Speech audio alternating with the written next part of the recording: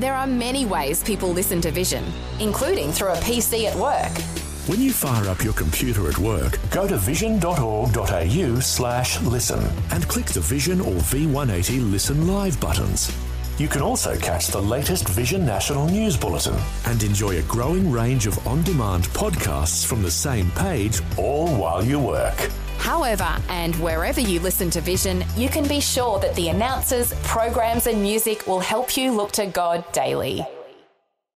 The story. I went through what you call a crisis of faith, and I felt absolutely hopeless.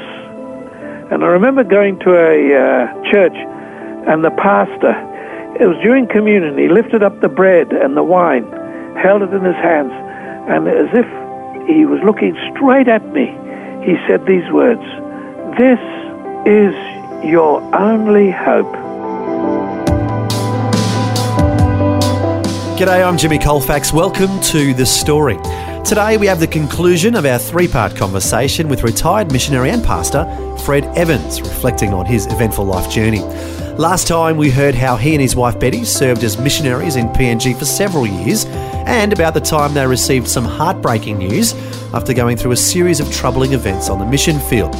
Today, we'll hear about their return to Australia and how Fred goes on to serve as a pastor at a number of churches. We'll also hear how he was surprised to find himself one day suffering from depression. Once again, he's chatting with Shelley Scowen. You start to wonder where God is in it all. Absolutely. But you know, God is in it in a strange sort of way that we humans don't understand. His sovereign grace is still there with us, and he uses it for good. It's very hard to see that good, though, when you're carrying the body of your 7-day-old child on your lap in a Yes, oh yes. And, so we had all these dramas happening at the same time. That would have been awful for you then. I mean, with a baby who had died, a wife who was in a very bad way, and I assume you still had to look after the 2 older children yourself as well. Well, fortunately, when you're with a mission society, you've got the missionaries all come together and support you. So we had missionaries who did care for the children. Now, a few decades on, I'm sure you still think about John Paul quite often?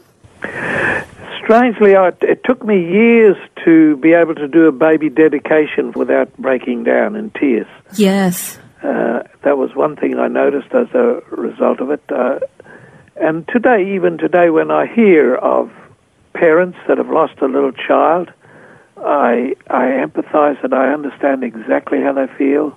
For John Paul, when he died, I could make no sense out of it. I just could not make sense out of it.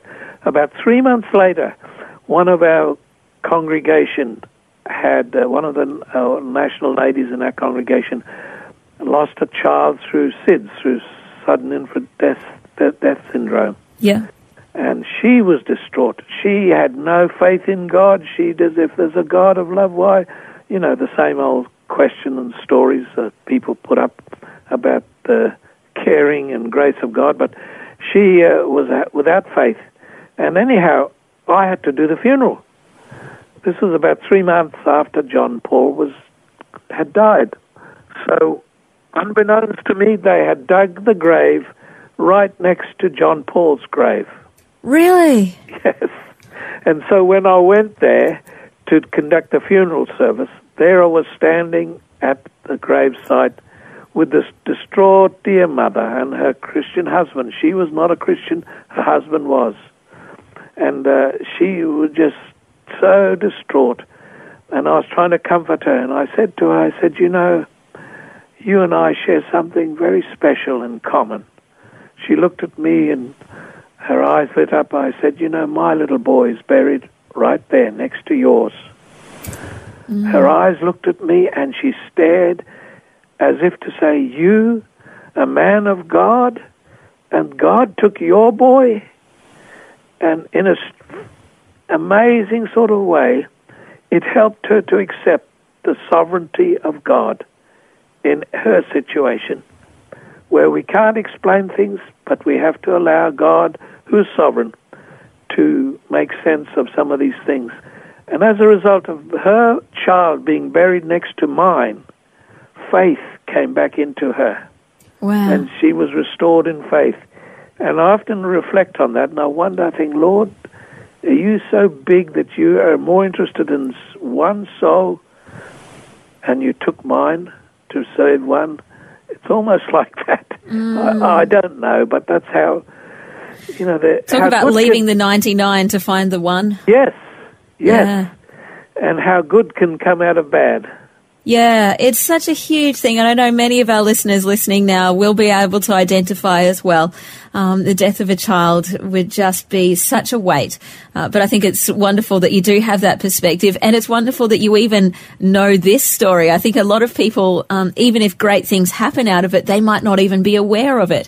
So I think it's great that you have that hope that you can cling on to. That's right. That's so true. Yeah. It's not an experience that I would like to experience again, but God takes every experience. If you keep a right attitude and a heart towards Him, He will make sense of it all ultimately.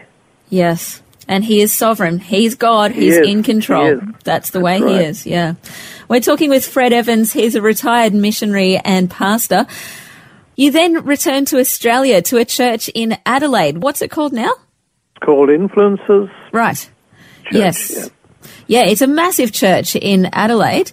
So you were one of the pastors there when you returned to Australia back in the 70s. That's correct. I came home from Papua New Guinea and went to work with my brother in the church there. There was a good team of us, and it was quite a challenge for me. I had to learn to preach in English all over again and improve my vernacular and learn the Australian way of life again, which was quite a shock in a lot of ways because I'd gone straight from Bible school to the mission field as a missionary, and I'd been missionaryized, if you like, to become a real person of another culture. Yeah. So when I came back to Australia, it was a big, steep learning curve for me. So you'd probably never worked really a proper full-time job either then? Oh, yes. Before I went to Bible school, I worked in the banking industry for 2 years and was destined for positions there, but I chose to leave all that behind and go to Bible school, much to my manager's disgust.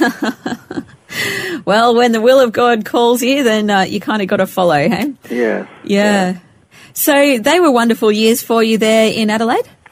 They were. It was at a time when the Holy Spirit was sovereignly moving across Australia, and many, many churches embraced the charismatic renewal, including the Catholics. And we used to have quite large meetings. The meetings grew in number. In fact, the Sunday night services were so powerful with the presence of God that people used to line up at the doors to open at 6 o'clock, just almost like a Boxing Day sale. Wow. They'd rush in to get the best seats near the front of the church. If only all churches were like that. Yes. And so, I saw that happen, and I thought, wow, this is amazing. And the presence of God was so tangible in those meetings. You could carry it as like carrying it till about Wednesday the next week. This just stayed with you, and you just wanted to get back into church. Just wanted to get back to the next service. Yeah, that's wonderful. People got saved and born again. Just amazing. A lot of baptisms, of course. And the amazing thing to me was during the worship times when we were singing and worshiping God and music and praise, people would get healed, physically healed, emotionally healed, as they were sitting in their seats, and they'd come and testify of it. It was just amazing. That must have been incredible to be such a big part of that renewal in people's lives and then in the community as well. But as often happens with great pastors, you're there and you build up the church, and then God calls you on to another area. Yes, that's true. I was fortunate. My portfolio was pastor to the new Christians. So I had the privilege of visiting many of the new Christians and making sure they got locked into the church's activity. But after 10 years, we worked together as a team for 10 years, and I think that's the secret of church growth, working as a team. Yeah. Yep. And working under God as that team. Yep. Yeah. So where did he call you on to next? from there, I started to feel a bit unsettled, which was unusual because I was comfortable. I had a home and my family were all there, and the Lord had blessed us, etc. But after 10 years, I started to get this restless feeling, as if the Lord was stirring my nest. And a little church up here in Brisbane opened up. I got an invitation out of the blue. They just sent me a letter and said, would you like to come up and we would like to talk to you. So I came up and talked with the pastor, and cut a long story short, they invited me to be their pastor. And that was the Tigam Assembly of God, which was originally the Zilmia Assembly of God. Right, okay. So, yeah, you actually ended up ministering in quite a few churches too. So you moved on from Zilmia? From Zilmia, we had good growth. The church grew to about 400, and I wanted to build a larger church there, but the board wouldn't let me, so that was a bit of a disappointment, but I understood. And instead, we bought the land next door to the church, which is 2.5 acres. We paid over $280,000, which is now worth probably a couple of million. Should have kept it. Well, we bought that land, and now they're going to build a large auditorium, which was I had a vision to build a large auditorium of 1,000 there, but at the time we just couldn't I couldn't persuade the board. Anyhow, that wasn't the reason. I got another invitation then to go to Toowoomba, so I went to Toowoomba Assembly of God Church, and which was probably one of our largest country churches in Queensland. And we stayed there for 10, 12 years, I think it was, something like that. Beautiful part of the world there in Toowoomba, and it's where you chose to live for quite a while? Yes, it was a solid church. It had a long history. It was founded in 1927, one of the earliest churches in our denomination. So I had a responsibility to build on that, which we did, and by God's grace, we built it up to over 1,000 people on our database, and eventually I came to my retirement years and I decided I needed to hand it over. So I handed it over with the blessing of the board and the church, with their concurrence, to my eldest son, who was the pastor for 2 years.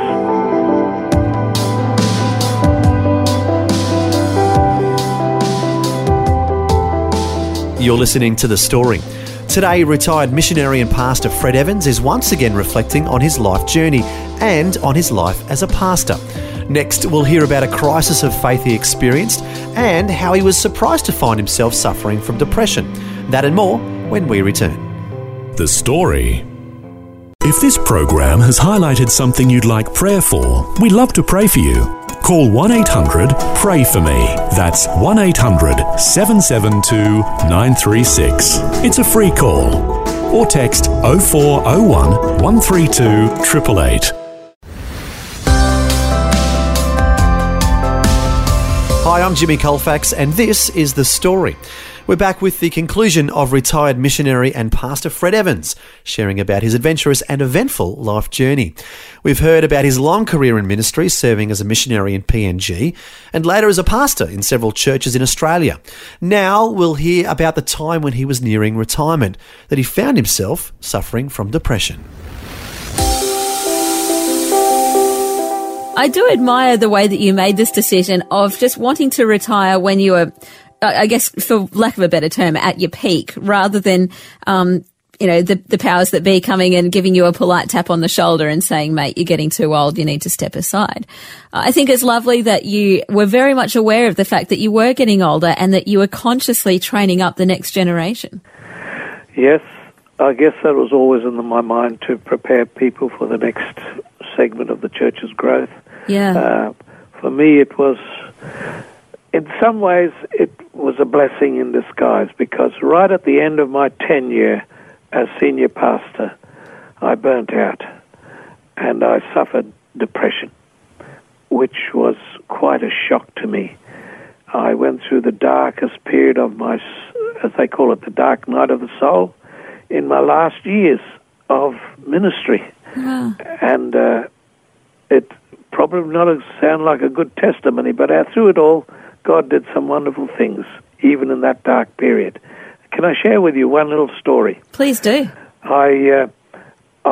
The board gave me opportunity to rehabilitate myself, so I went down to South Australia took 3 months leave of absence from the pastorate.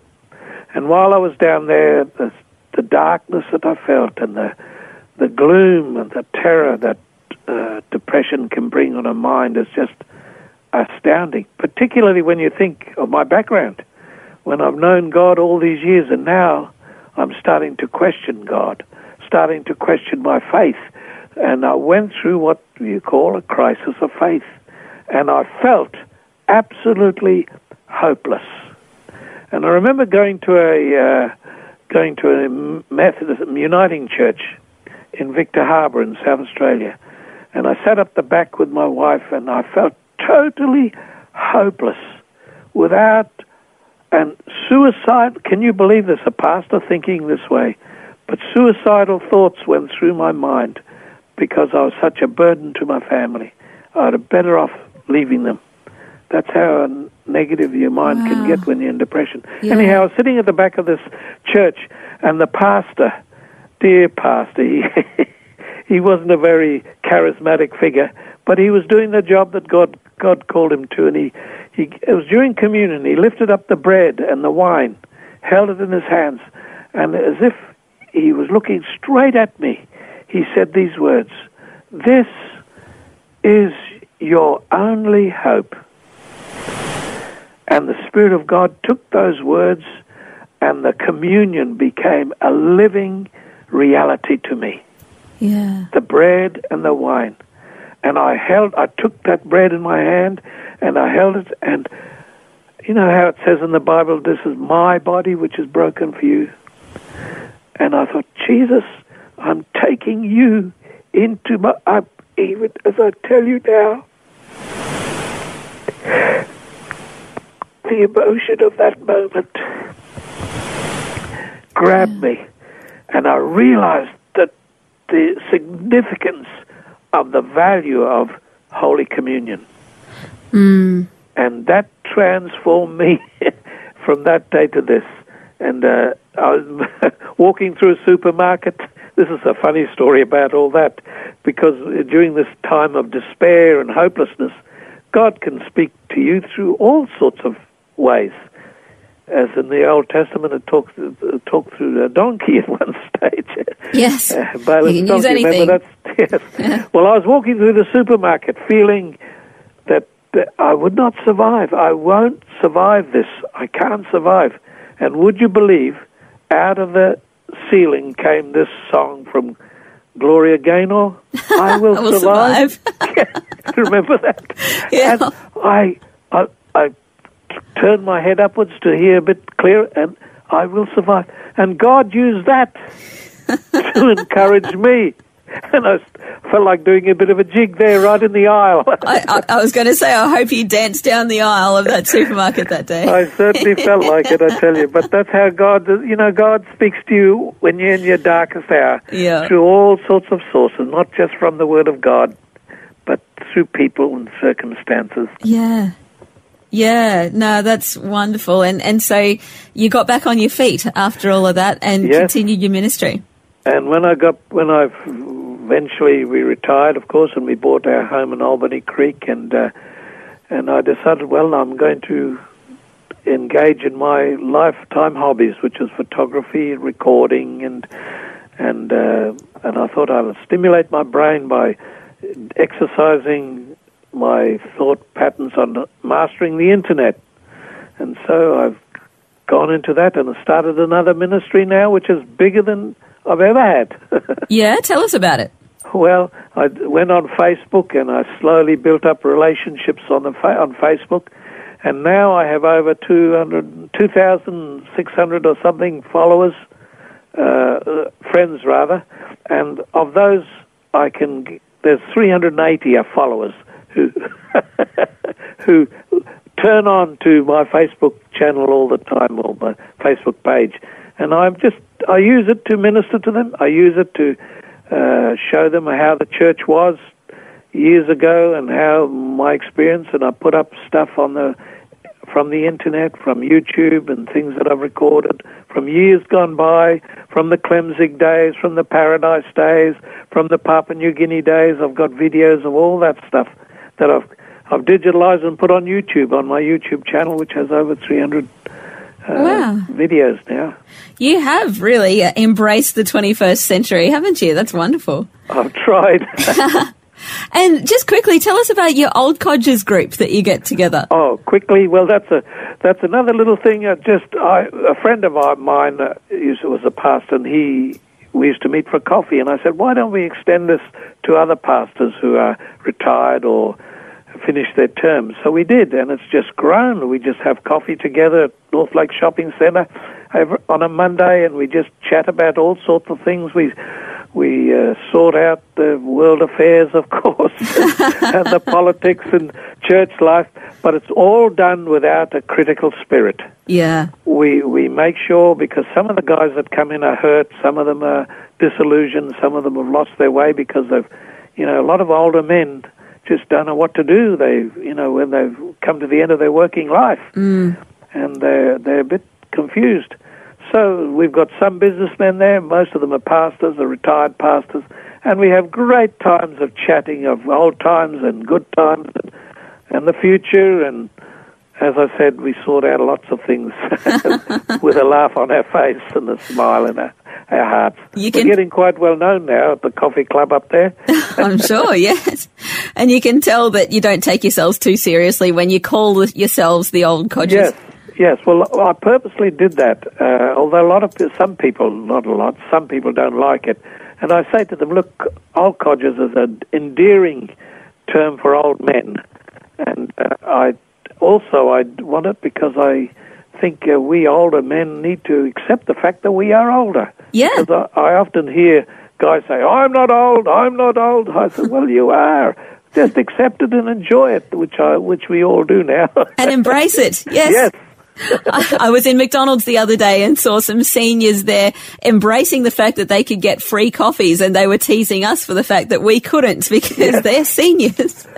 Well, and it was great. We get free coffees from the coffee club.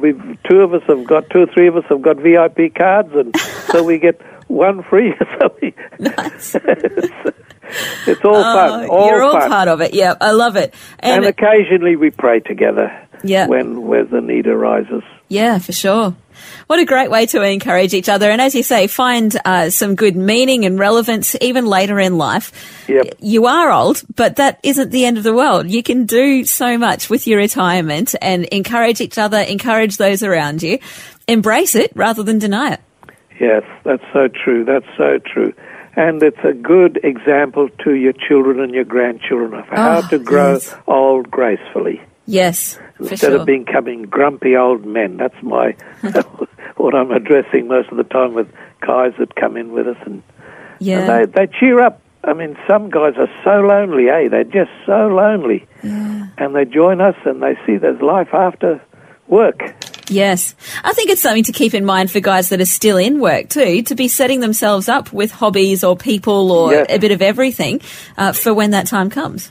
Absolutely. I say that to pastors now. I said, look, while you're pastoring, start a hobby of something that you love doing, and because you'll need to do that when you finish your time as a pastor to occupy yourself. Otherwise, you'll be just moping around the house under your wife's feet, and and you won't know what to do with yourself, and it's not very inspiring. So get a hobby before you retire. Yeah, definitely. Well, Fred, time has got the better of us again. You can tell you're a pastor because you're good at talking. Yes. Yes, I know. Well, it's all good. It's all good. But you've got such a wonderful story to tell, and it's hard to condense so many decades of just God's faithfulness to you over the years, over the good times and the bad times. Yes. God has been with you every step of the way. Yes, that's so true, and I thank you for the opportunity of just sharing part of the journey, because you never know, somebody's listening out there who needs to hear this, as God's saying to them, I love you, and you are of interest to me, and what you've done is I care about, and I love you. That's what they need to hear. Yeah, it's been an encouraging conversation. Thanks so much, Fred. God bless you, Shelley, and thank you for the opportunity. That was the conclusion of Shelley Scowen's three-part conversation with retired missionary and pastor Fred Evans. And it was wonderful how open he was, sharing all the aspects of his life, the good, the bad, and the ugly, even about the crisis of faith he experienced. But through it all, the Lord was with him. And as we heard, he is still serving the Lord today. And if you want to learn more about what he's up to these days, you can check out his Facebook page that he mentioned earlier. Just type in PS Fred, that's short for Pastor Fred, so PS Fred, and then you can look him up on Facebook. Also, he and his wife have their own website, fredandbettyevans.com. That's fredandbettyevans.com. Well, thanks for joining us for the conclusion of our three-part conversation with Fred Evans. It was great to hear his reflections on his life in ministry.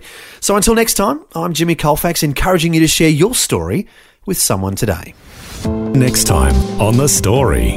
I hit the early teenage years, and I was just really insecure. I had a really low self-image, wasn't very confident, but I knew I had the potential to be more. But I had a quite sheltered, protected upbringing. I look back, and it's interesting to me that as soon as I got the chance, I actually got out and became unsheltered and worked with kids in the street and got my hands dirty. So it's an interesting change.